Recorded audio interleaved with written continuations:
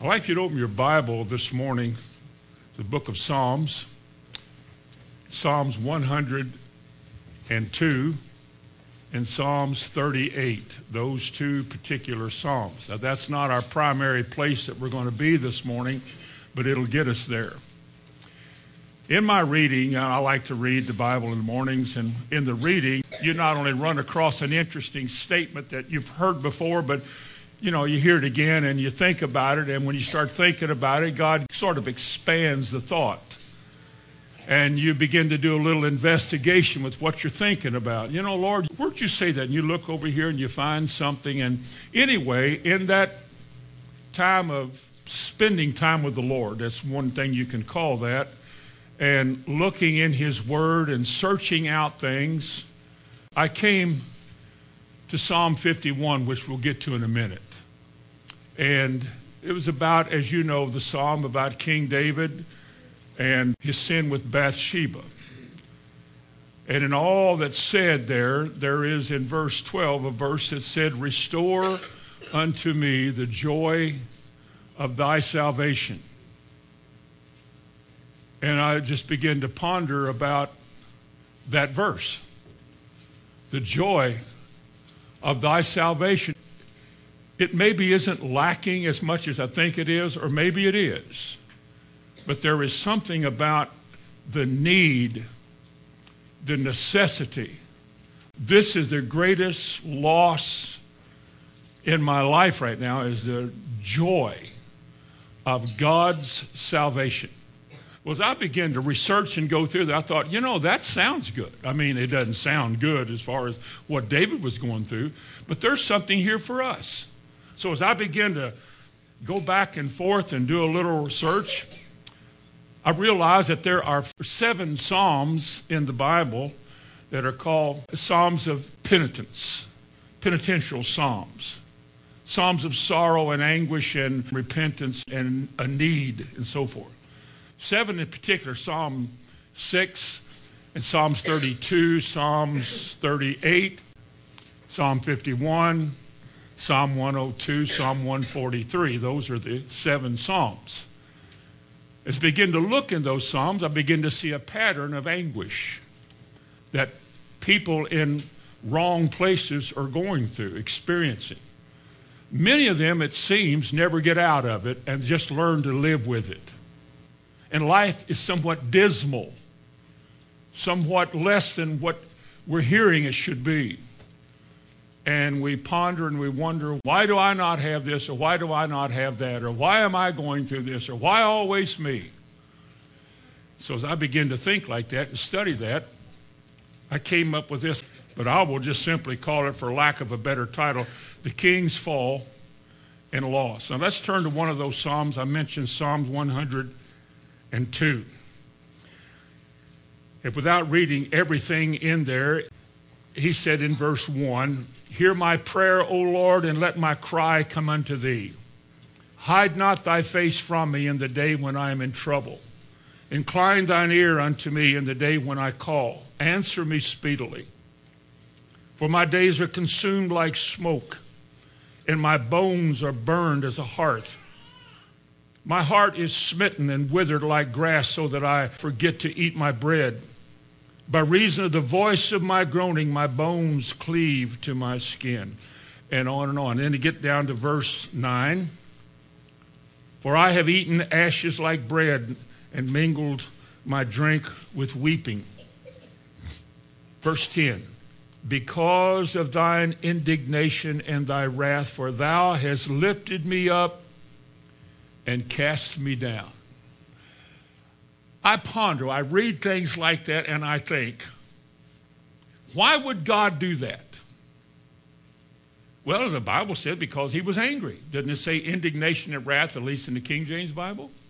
God said it was because of that you, he said, who has lifted me up, and had not God lifted him up? I mean, the sweet psalmist of Israel, a man after God's own heart. Every battle this man fought, he won because he always turned to God. He never blamed others. He blamed himself. He was quite a man. The Jews today talk about David, King David. He is at the top. And yet here he's writing to us.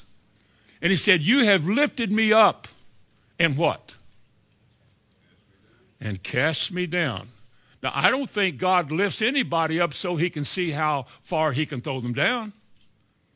I don't think he brings any of us into his kingdom and gives us elation and joy just so he can disappoint us by throwing us down. And so I think if anybody is cast down, if anybody is at least in this way of thinking, is thrown down, why? Well, it says because God was angry, his indignation. Well, why would God be angry with us? We can't be perfect. We can't always just do the right thing, I don't guess. I know Jesus said, go and sin no more, but I don't know if I can wrap my mind around that. But I don't want to get thrown down. I don't want to be on the bottom looking up. I don't want to lose all the joy that goes with being lifted up. But apparently here, as he begins telling us in the first several verses, he said in verse 4, my heart is smitten. The relationship that I have known, I don't know. The joy that I have had that just propelled me through life, I don't have. The presence of the Lord that I have become familiar with and depend on, I don't have. Why? Well, because of your sin. David, what you have done was bad. Look at chapter 38. In chapter 38, he says in verse 2, for thine arrows stick fast in me, and thy hand presseth me sore. There is no soundness in my flesh because of thine anger, neither is there any rest in my bones because of my sin. Verse 8, I am feeble and sore broken. I have roared by reason of the disquietness of my heart. Verse 10, my heart panteth. My strength faileth me, as for the light of mine eye, it is also gone from me. Well, he could still see, but it's spiritual language. Nothing is going right. Nothing seems to be right. Everything that God describes as the way he wants it to be, the abundant life. None of that. Everything is just the opposite of that. I'm in anguish. I'm in deep sorrow. And he speaks many times of his bones and his flesh and the pain and the agony and the discomfort of his life. David's grief was based on his sin. I mean, this is the same man who said, the Lord is my shepherd, I shall not want. He leads me through green pastures and still waters. He restores me. He restores my soul. He leads me in the paths of righteousness for his name's sake. He wrote that. And he wrote this. Well, it's quite a turnaround, isn't it? It is for me, as at least as a pastoral perch here, one of those things I've never been able to fully understand, how somebody could be so useful to God and so exuberant and so involved, and then next thing you know, they are gone away. Whatever they once had, it was gone. Whatever once they based their confidence in God on, they no longer had it. They gave up and they quit. Now you can do that, because a lot of people, when things don't go well for them, they just drift away. But here's what I believe. I believe God's elect were elected to salvation. And while they themselves are not perfect and they themselves are capable of doing wrong, God's going to deal with them. He's not going to let you go. So he begins to lean on you. His hand sore presses upon you. You don't disregard God. You don't now get used to your sin and say, well, I tried that and it didn't work. You don't do that. God doesn't let you live that kind of a blasé life. He reaches down into the very most inner part of your being and presses on you. Go to Psalm 51. Because he's going to deal with your life. He's going to deal with your heart. He's going to make you know your need, and he's going to make you know your sin. Because the biggest problem in a man's life is sin. And when you lose God's favor and God's goodness, as Psalm 102 describes, because of sin, sin becomes a terrible master of your life.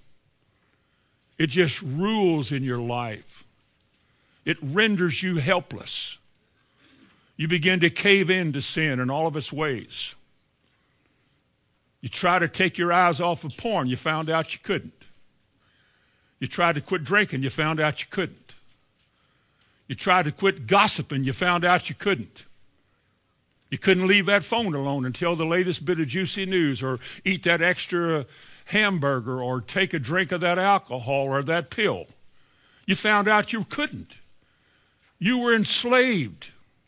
Your very passions in your life ruled you. And when they begin to rule, this is what you get. This is when it's hard to worship. When you fold your arms and then you begin, after a while, you begin to question God. Well, why did you say if that's true? Well, yeah. And the next thing you know, you slide. You begin to slide back to the old life, the way you used to live, and as you once were, you still are. You had a moment with God, but you went back. What a dismal, sad life. But isn't it good that while you're in that mode, God doesn't leave you alone? Doesn't leave you alone. Doesn't give you any breaks. But he's passionate. And he said, I saved you, and you're going to go to heaven. I'm going to take you there because I called you there. And in the meantime, I want to prepare you. You're going to make yourself, by the works of God, the effort of God around you, he's going to prepare you for heaven as a bride adorned for her husband and so forth. In Psalm 51, verse 1, he said, have mercy upon me, O God. See, he didn't quit. He's not quitting, is he? He's crying out, Lord, oh God. Now, the reason he is, again, I don't know if your Bible has this kind of information, but where it says Psalm 51, before you get into the Psalm, my Bible at the top says to the chief musician. And we're not interested in that. A psalm of David when Nathan the prophet came unto him after he had gone into Bathsheba. Y'all remember the story? Well, in case you don't, let me brief it because it's part of the whole thing here. David, there's a battle going on. David's back at his castle, and his men are fighting, I think, the Amorites.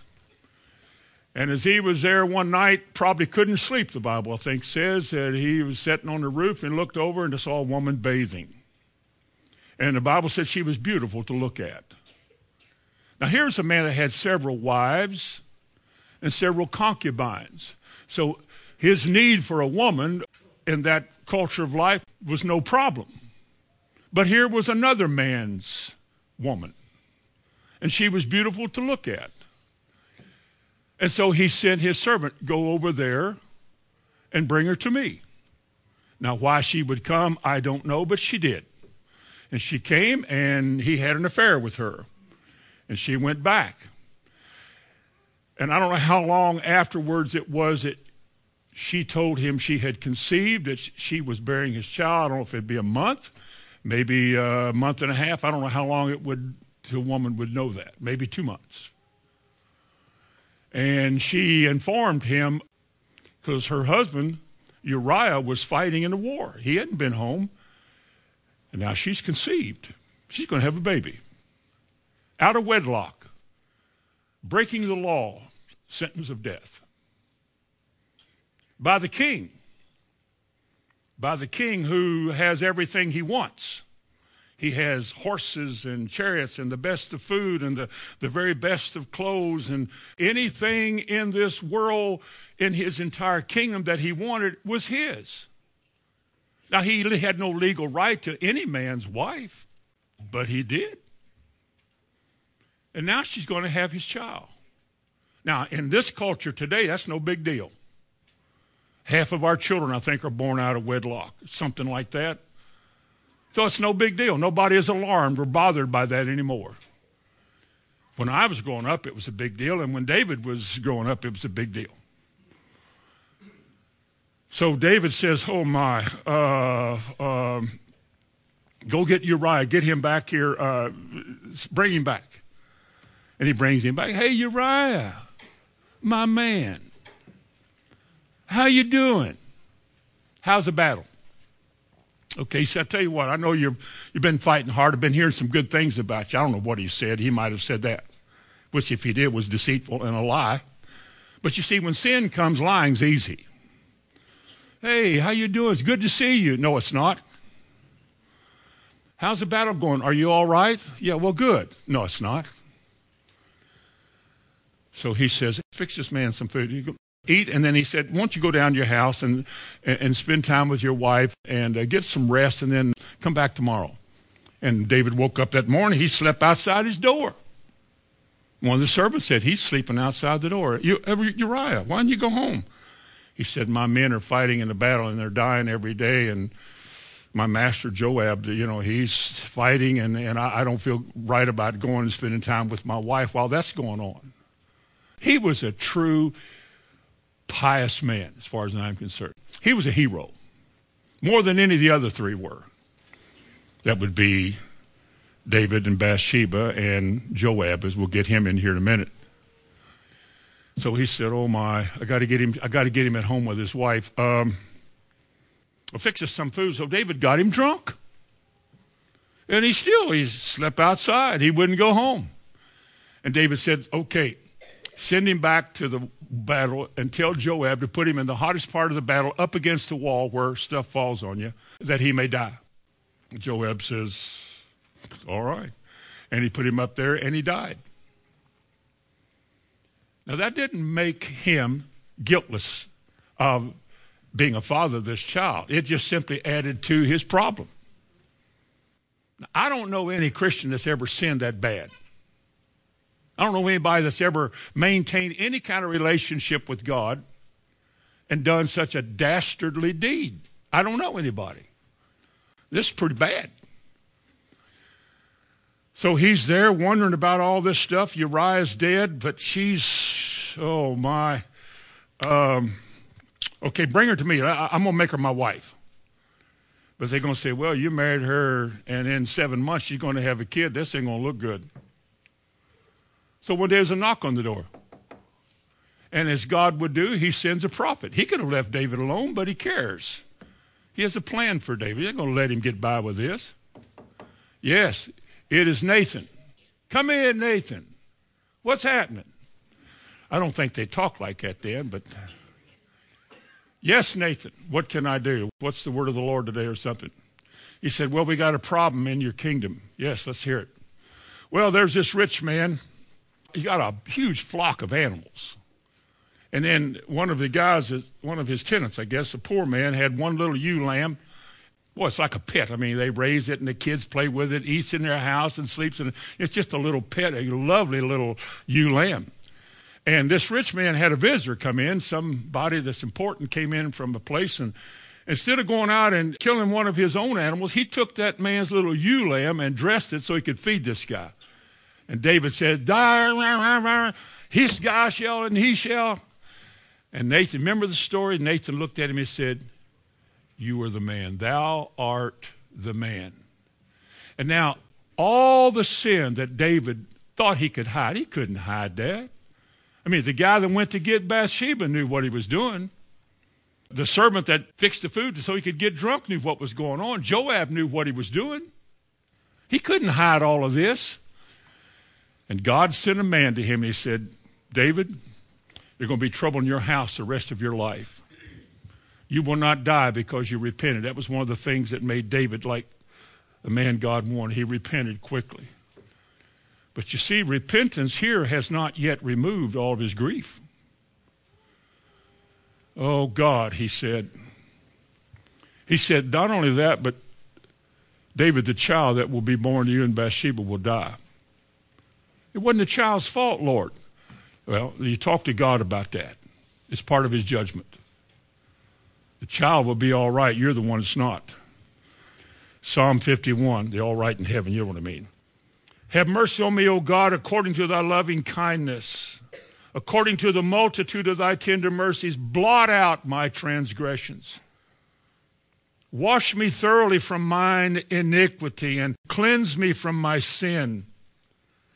For I acknowledge my transgression, and my sin is ever before me. Against thee and thee only have I sinned and done this evil in thy sight, that thou mightest be justified when thou speakest and clear when thou judgest. And then he talks about, behold, Lord, I was shapen in iniquity, and in sin did my mother conceive me. And I know that what you want in verse 6 and 7 is to be the kind of clean and pure person that you make us to be. And then in verses 8 through 12, there's 11 requests that David made. They were all gone from his life. Now, in my preparation for this message, I ask myself, how would a Christian live any kind of a Christian life without this? Notice, verse 8, make me to hear joy and gladness. What if your life was without that? All your friends were gloomy. The people you talked to were negative. The stuff you watched was negative. The tales you told were negative. It's all gloom. He said, oh God, make me to hear joy and gladness. Verse 9, hide thy face from my sins and blot out all mine iniquities. He's going through something. This isn't gone yet. Create in me a clean heart, O God, and renew a right spirit within me. Cast me not away from thy presence, and take not thy Holy Spirit from me. Then the verse that I wanted, restore, bring back unto me the joy of thy salvation, and uphold me with thy willing or free spirit. If I don't have this, Lord, what do I have? Lord, all those things that I describe, I have known, I have experienced. I have experienced your presence. Presence and face are similar words, if not the same word in Hebrew. Cause thy face to shine upon me in Numbers 6. One of the benedictions, when the benedictory request in the last two verses of Numbers 6. The Lord be gracious unto thee and cause his face to shine upon thee and so forth. Face is presence. An awareness that God is with you. Not wondering where God is, but knowing that he is there. No wonder people that have that are fearless. No wonder they don't mope and groan like doves and growl like bears. No wonder they can put a smile on their face in the morning when they get up. God is with us, obviously with us, present there. I know in whom I have believed, and I am persuaded that he is with me, he might say. Now notice something. The things that how David described in the first three verses here, he used three words for sin. Now, sin is sin. Whether you call sin transgression, whether you call sin iniquity, or just plain sin, all wrongdoing is sin. Now, there may be other words that describe a kind of a degree of sin or maybe a type of sin, but when you get right down to it, sin is sin. Whether you want to use iniquity or transgression or just the word sin. But the word transgression, used in verse 1, verse 3, and I think verse 13, transgression is a word that usually is used in relation to God. It describes one who goes away from God. It's a choice that you make not to go his way, not to do what you heard. It is usually identified by the word rebellion. That's not a translation, just the word transgressor is a rebel. But he is a rebel by choice. You weren't born a rebel necessarily, but you become a rebel by choices. And everybody has a choice. Everybody lives by choices. I will not. I don't want to do that. I don't want to believe that. I don't want that to be true. I will not follow that. I will not go that way. I'm not going to do that. I'm not going to, whether it's talk in tongues or wash feet, I'm not going to do that. I don't care what the Bible says, some might say. I'm not going to do it because you're a rebel. Your rebellion is what brings the indignation of God in your life. There is no rebel in God's kingdom that has the favor of God on his life. A rebel is simply a transgressor. He may not know he's a transgressor, but when he comes and hears what God has to say, God will begin to point that out and will begin to show him. Take the word iniquity in verse 5 and verse 9. Behold, I was shapen in iniquity. Verse 2, wash me thoroughly from mine iniquity. Iniquity is a word which seems to describe sin in relation to ourselves. I think the word iniquity means to be twisted. And when we begin to twist and distort things, or we try to reason within ourselves that that's not what it means and this is all right and after all I'm perfect and who knows all, you know. And so you begin to make your own little rules and you begin to twist and distort the scriptures so that what they say to you is how you live. And you become a twisted creature, iniquitous creature. You live in your own way. You live in your own style. You do things your way. You may have a lust for something. You justify why you do things. Let me tell you something about gossip, about opinions and personal views. You may reason within yourself that what God meant was this. Something. You make your own little definition about something. And so you begin to, now this is done a lot with charismatic gifts.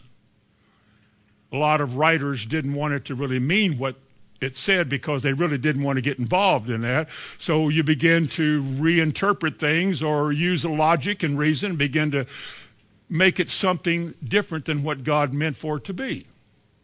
And you get convinced that it's right. And as far as you're concerned, your opinion is as good as anybody's because nobody actually knows. So you begin to live as though your opinion is truth. And that's what you count on for your salvation. And sometimes truth is darkness, your truth. There is a way that seems right unto man, but the end of those ways are death. You got to get it right. Or you may have heard a story about somebody. Maybe there's a story going around about somebody or something that somebody did or what somebody was said to have done. And 2 or 3 people can talk about it and conclude they got it right.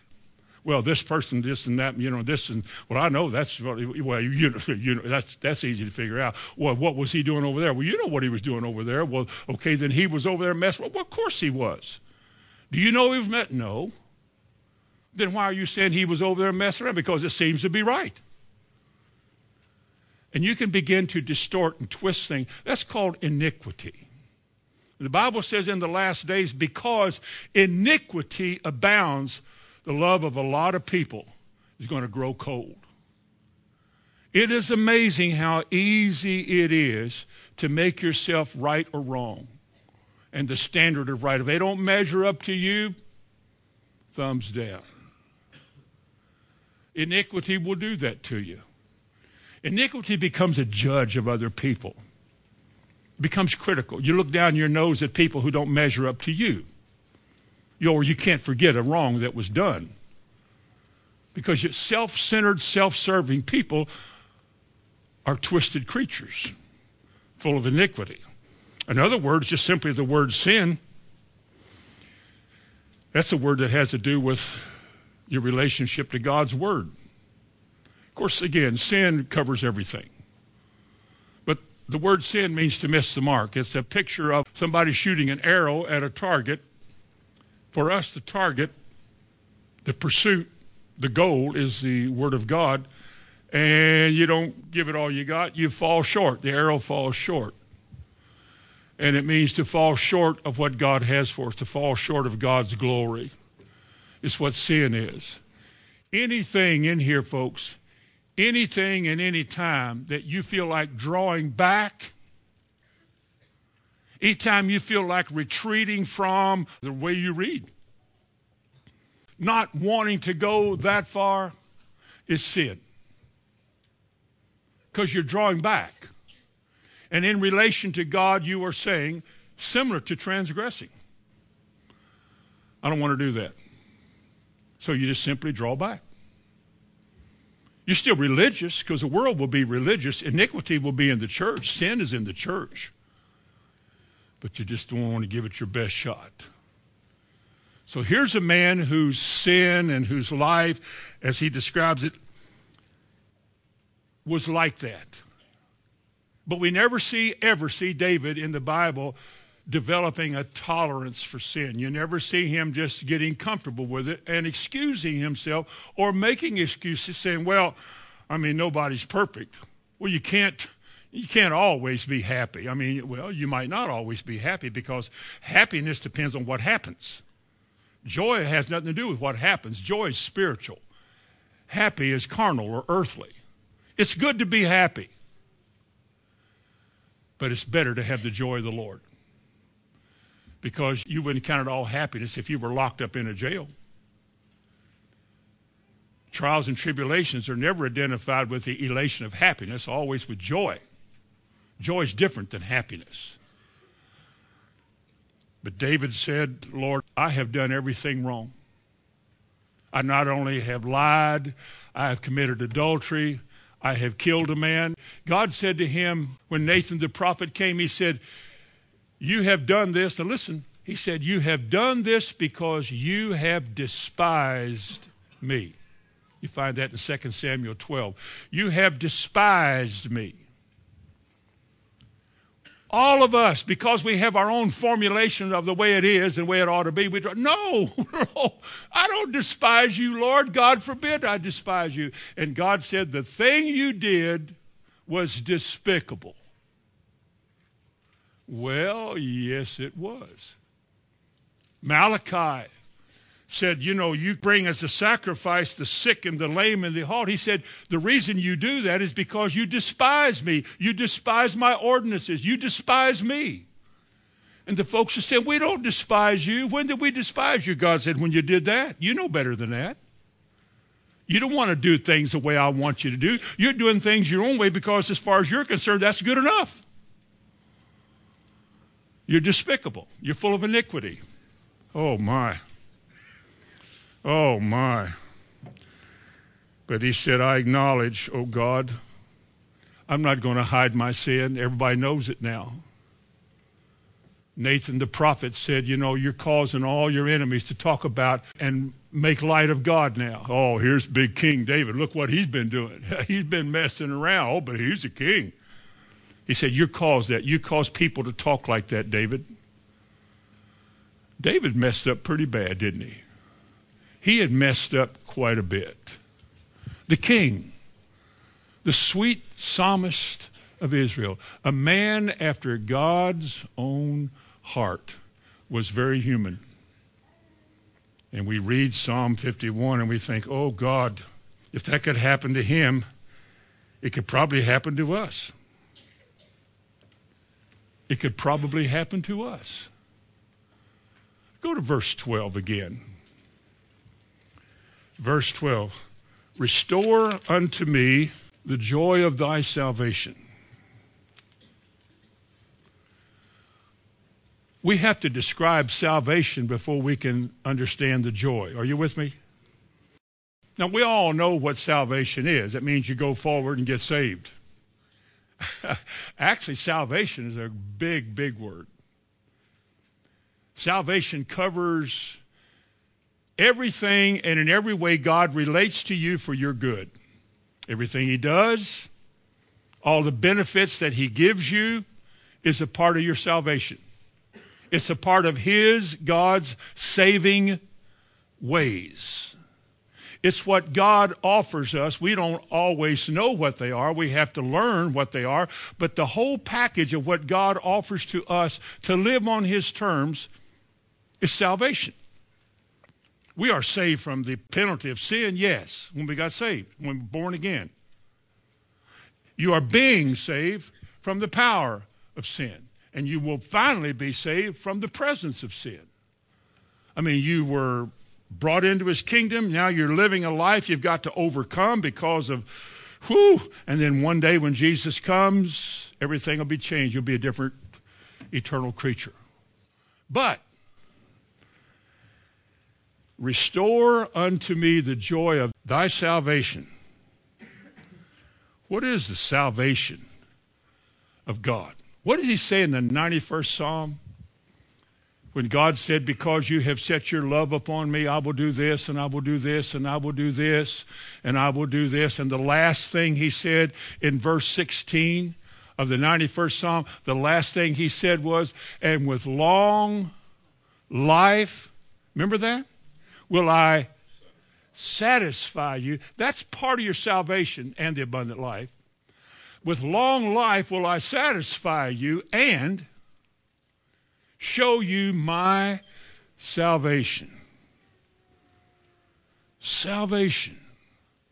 The saving ways of God. I will show you how I will deliver you out of the hand of the enemy. I will protect you as you go in and as you come out. I'll deliver you. I'll preserve you. No evil shall befall you. No plague will come nigh your dwelling. I will keep you from the day I brought you to me. I will keep you. I will secure you. No man will pluck you out of my hands, because this is part of God's salvation. It is sure and steadfast. It is God's promised provision for his people. Anything, he said, ask and you shall receive. Why? That your joy may be full. One of the outstanding expressions, if not the outstanding expression of the indwelling Christ in your life is joy. The joy of the Lord is why you don't give up. It's why you're strong, and that is based on his salvation. God has multitudes of promises and, again, provisions for us. He said that no evil shall befall you. He said no man shall pluck you out of my hands. He said I will supply all of your needs. And when I come again, I will take you with me, that where I am, there you shall be also. And he began to say there are thousands of promises. Psalm 102, bless the Lord, O my soul, and forget not all the benefits. I mean, the things that God gives you. Well, you don't deserve any of them. You haven't earned any of them. But salvation is not about something you've earned or deserved. It's something that God gives. Teach me thy way, O Lord. Open my eyes to know who you are and what you've given me. Salvation is of the Lord. His saving ways are what makes us glad. The psalmist said, he has made me glad. We sing the song, he has made me glad. Has he or not? Now, has he made you glad? Let's make it personal for just a moment. Has he made you personally, sitting in that seat, are you glad-hearted today? Who knows it? Who in your life knows that the gladness and the joy in your life is because of God's salvation, God's saving ways, God's saving provisions? Even the faith you have, God gave you that. Amen. Even the opening of your eyes to see, God gave that. Jesus told Peter, he said, who am I? And he told him who he was. And Jesus said, flesh and blood didn't reveal that to you, but my Father who is in heaven. It is God who opens the eyes. Opens the eyes to what? To see what he's given you. To see who he is. To give you a reason and an occasion to worship. And to be thankful. And to be joyful. This is what he wants. This is what he's promised. This is what God has for us. The kingdom of God is not meat or drink What is his kingdom? What is his kingdom? What identifies his kingdom? Righteousness, that's a sermon in itself. Living right, doing right, finding out what's right and doing right. Peace and joy in the Holy Ghost.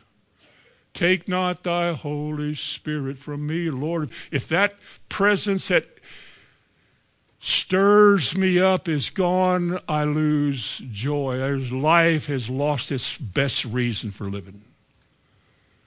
I have no peace, I have no joy. But joy, John wrote, he said, the things that I am writing unto you, he said, are so that as you read them, your joy may be full. Think of it. Jesus said, these things I speak unto you, that your joy may be full. John 15:11, John 16:24, and even in John 17.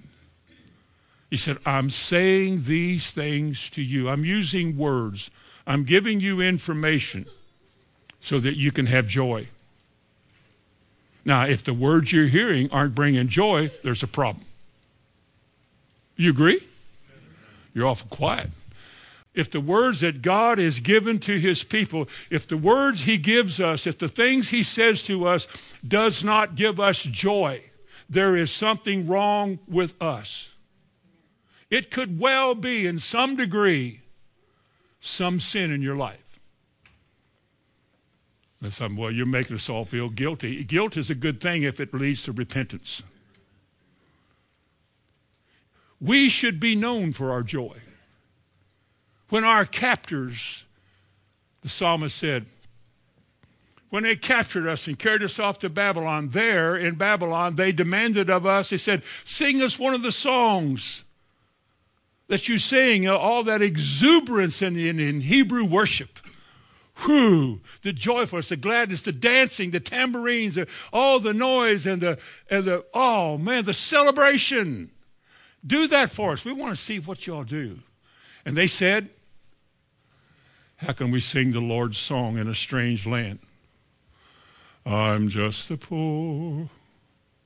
You know why they were in a strange land? You know why they were held captive? Sin. Sin. They knew about God. They knew about his ways. They worshiped. They took sacrifices to him. You read Isaiah. But their heart was not in it. They were going through the motions of mechanical worship. Unreal, just Sunday morning stuff. But that wasn't in their heart. And therefore, it wasn't acceptable. But when it comes out of a glad heart, it's Psalm 126. He said, when the Lord turned the captivity of Zion, we were like those that dream.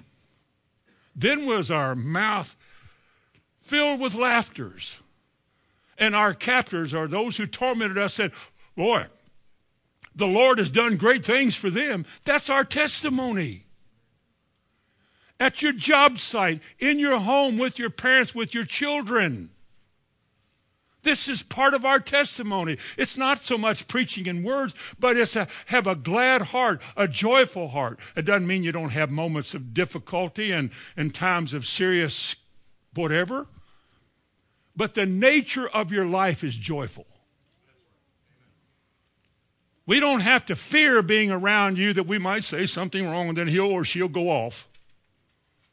That's something wrong with you. Let me say it again. There's something wrong with you. Because that's not the way it's supposed to be.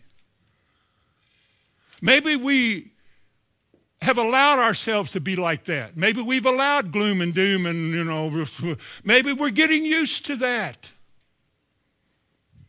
Maybe we need God to come into our life like David and just crush us good. At least we're thinking about how to get out of this. And then when God says, it's your sin. It's your sin.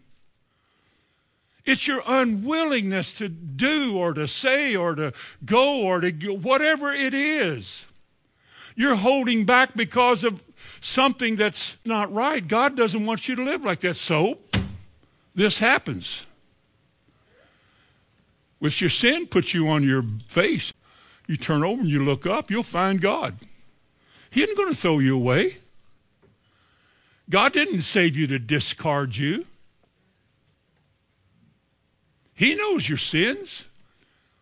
He doesn't save you so you can live as you always please. He's on you. We used to say, and growing up, like a duck on a June bug. I mean, you don't know what that, most of you don't, but you ever seen a duck chase a June bug? Okay, anyway. I understood all that when I was a kid because I'd seen that. He doesn't leave you alone. He leaves a lot of people alone in churches. They're never bothered by their sin. David was. I hope we are. If we sin, I hope he doesn't leave us alone. I hope we get overwhelmed like this man was and realize, God, every necessary, vital thing in my life is missing. Oh, I live and I breathe and, I eat and so forth. But he said, I'm not doing well at all. God, it's just because of your sin. David didn't hide his sin. He didn't pass the buck. He didn't blame anybody. He wasn't a victim. Well, it was Bathsheba's fault. No, it was your fault. She had every right to be where she was and to do what she was doing. I don't understand all the way the houses were made. I know they didn't have bathrooms and showers in those days. He had no right to her. She shouldn't even have come. But who am I? Some little whodunit in Kentucky. But I can say this as I read the Bible, all these workings and motions of sin in your life brought you to the place where God put you flat on your face. His presence is gone. His joy is gone. What else did he say? Lord, hide not your face from me. Cast me not away from thy presence. Sure seems like I have been. But as long as I can acknowledge, like he said, my sin is ever before me, God is dealing with me. The way out of this is repentance. Repentance is not saying, okay, look, all right, I shouldn't have gone over there. All right, I'm sorry. Could David have said that? He could have said that. Nathan, you mean because, okay, I'm sorry. I repent. Is that acceptable? It is to most of us. It wasn't to God. He could have said, I shouldn't have done it. I know, I messed up. I'm human. I mean, I'm not a sissy.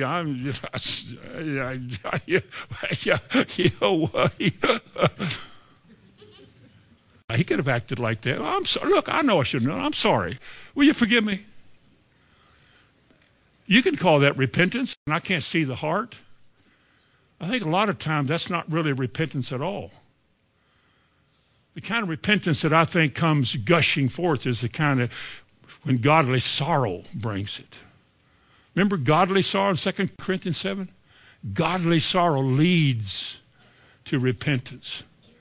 Here's a man who says, my tears are like the water I drink. I cannot stop grieving over this. Well, at what point does repentance work then? That's between a man and God. I don't know when the light comes on, when the signal goes, whatever it is that a man knows that he's clean. He said, create in me a clean heart, O God. There's something about it. There's something about being cleansed. There's something about being free. And now I want to start the message I came to bring, verse 12 again. See, I had to study all of that and come to that in order to say this. The one supreme thing that I need, O Lord, as much as anything, is the joy that you bring. The joy that you bring through the things you say. The joy that you bring through the things you give. The joy that you bring through the way you've delivered me and protected me. I am so thankful. Or sometimes just praying for your food. I am thankful for this food. I really am. I'm thankful for the air I breathe and for the health that's in my body. I don't want the bone situation. He talks about it in all these Psalms about his body and his bones and stuff. I don't want all of that. I want to know that in the presence of the Lord, there is joy forevermore. Psalm 16. That's what I want. But if we don't have joy, if you do not have the joy of the Lord, anybody in this room, anybody, any of you, anywhere, if you are not expressing or living in the joy of the Lord in the church, in your home, at the work site, by yourself, then you don't have a testimony. Did you know that? What testimony do you have without that? What testimony do we have in the world and to others around us without the joy of the Lord, without that smile on your face, without the kind comment, without the positive statement? What kind of testimony do we have? Turn to James chapter 1. James chapter 1. He said in James 1, when you encounter divers trials, that's assuming we all will. When you fall into different kinds of trials, what did he say? Count it what? All joy. He did not say, I don't think he said, enjoy the trial. I don't think he said, oh boy, it's going to hurt. Woo-hoo! No, he didn't say that. He said, count it all joy. In other words, don't go through this trial moping and groaning and giving up and whining and complaining and don't do that. Do what Paul and Silas did in prison. Sing a hymn. How can we sing the Lord's song? Because of the joy of the Lord. Who's with you? God with you? Who's on your side? Is God on your side? Has he promised to supply all your needs? Of course he has. Then rejoice. He will never leave you, nor what? But he will lead you into temptation, or he'll let you be tempted. He did Jesus. He sent him to the wilderness to be tested of the devil. And when it came at the end of his life about trials, remember what Hebrews 12 says? You're looking unto Jesus, who the author and the finisher of our faith. What did he do? He endured. What did he say about the shame that he was going to go through, the shame of it? Hanging there the way he had to hang on that cross. What did Jesus say about that? He said he despised the shame, didn't he? Didn't he? He despised the shame. What else did he say? Hebrews 12, verse 2. He said he not only despised the shame of it all, but it also said, who for the joy that was set before him endured the cross. He had a testimony. Yeah, but he cried out on the cross. You would have too if you'd gone through what he went through, if you'd have lasted as long as he lasted. The agony and all the terrible things that he went through that day, the pain and the discomfort and the suffering that a human being went through. Your friends are gone. Who do you lean on? Nobody's caught your back. Nobody's helping you, supporting you. The whole nation is against you, spitting on you, throwing stuff at you probably, calling your names as you go by. Hanging on the cross, you got what you deserve. When we were in Israel, a guy was telling us about that day.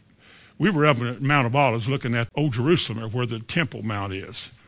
There's a road down there through the Kidron Valley, and there's a bunch of graves up against the wall. He said he was probably crucified down on one of these roads somewhere. He was about so high, and people would walk by and spit at him. He said about 6 feet off the ground.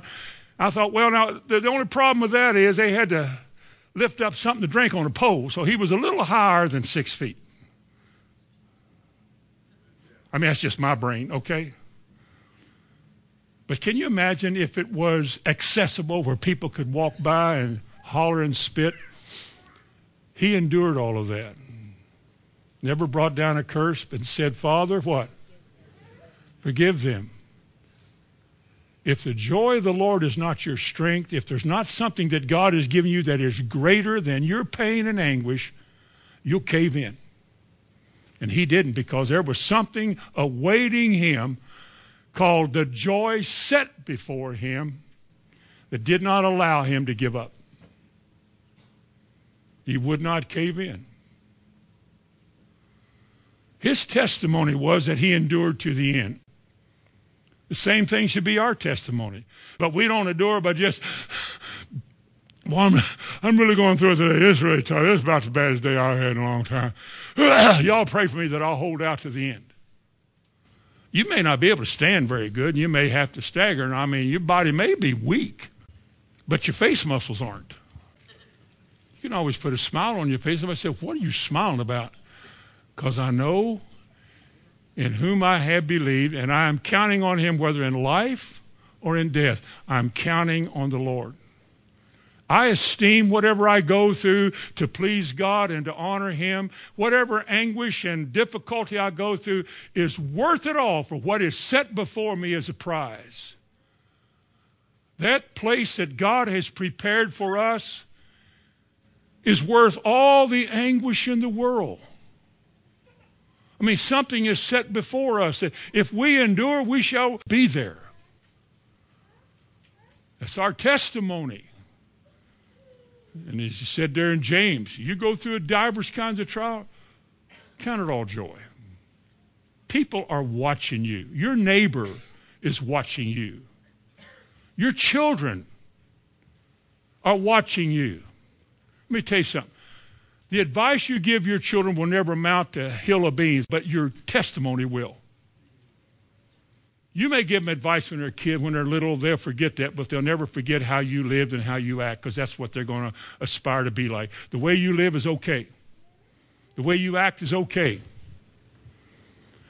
I was coaching basketball. I had a couple kids that were being a little rowdy. And I told them one day, then I went out and told the whole team. We had a session in the gym. And I said, a good reason for you all to set an example to everybody else in this school is because there's a lot of little kids that look up to anything as a basketball hero. You know, in Indiana, basketball is like a god. And if you play basketball and you're on the varsity, a lot of little kids want to be just like you. And the way you live is telling them this is the way you want to be. You act ugly, you cuss and drink and smoke and scratch off in the parking lot and act like a fool, they think that's good. Just like kids today that watch that trash on TV. People act like that, they think it's good. They do. Then when you go to bed, they watch that other stuff. I'm telling you, folks, there are so many things in life that can rob us of our joy. So many things that defeat our testimony to other people.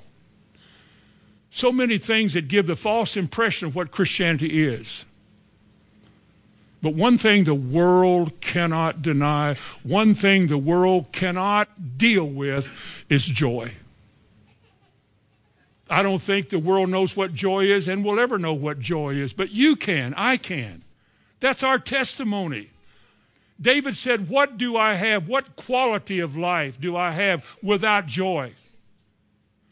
If I have to mope in here, mope out of here, how you doing? Fine, how you doing? I told you I'm doing fine. That's my seat. Well, I sat there. What's the matter with you? Hello, praise the Lord. Is that your testimony? I hope not. What is our testimony? If I don't have joy, listen to me again. What quality of life can I attest to, testify to, or cause people to say, I'd like to have that? If I don't have joy. I mean, people can't actually see your faith just as a something, but they can see your joy. It's in your face. It's in your smile. It's in the tone of your voice. It's that humility that comes when you are talking to somebody else and esteeming them as better than yourself. Or it's in repentance when you're sorry for what you said or what you did. The joy of the Lord. Because in the presence of the Lord there is joy forevermore. Well, the joy of the Lord is my strength. It's what keeps me. It's what holds me together. It's what causes you when you feel bad on a bad day or when you're going through a trial and nobody's around to give you sympathy. And you say, I just want to thank you again. I've done this. I'm sure some of you have. I hope all of you have, but I just want to, God, I want to thank you again that by the stripes of Jesus, I was healed. And if I was healed, I am, because you cannot lie. I just want to thank you, Lord. Praise the Lord. Brother Hamilton, how are you doing? Brother, whoever you are, how are you doing? How are you doing? You say, I've got the victory. Smiles on your face. How can you smile like that? We know it's hard. Nobody said it was easy. Of course it's hard. No, it's not fun. Jesus endured the cross, despising the shame, and sat down at the right hand of God. He endured because of the joy that was set before him. I'm going to talk about this next time we meet next year, about the joy that's set before you. What is the joy of the Lord? What is this joy that God has set before us? Whatever it is, it's what keeps me from falling apart. It keeps me from having to be visited and counseled. It's something that supersedes all the human look in the world. It's the joy of the Lord. Listen to it again so I can close. He said, restore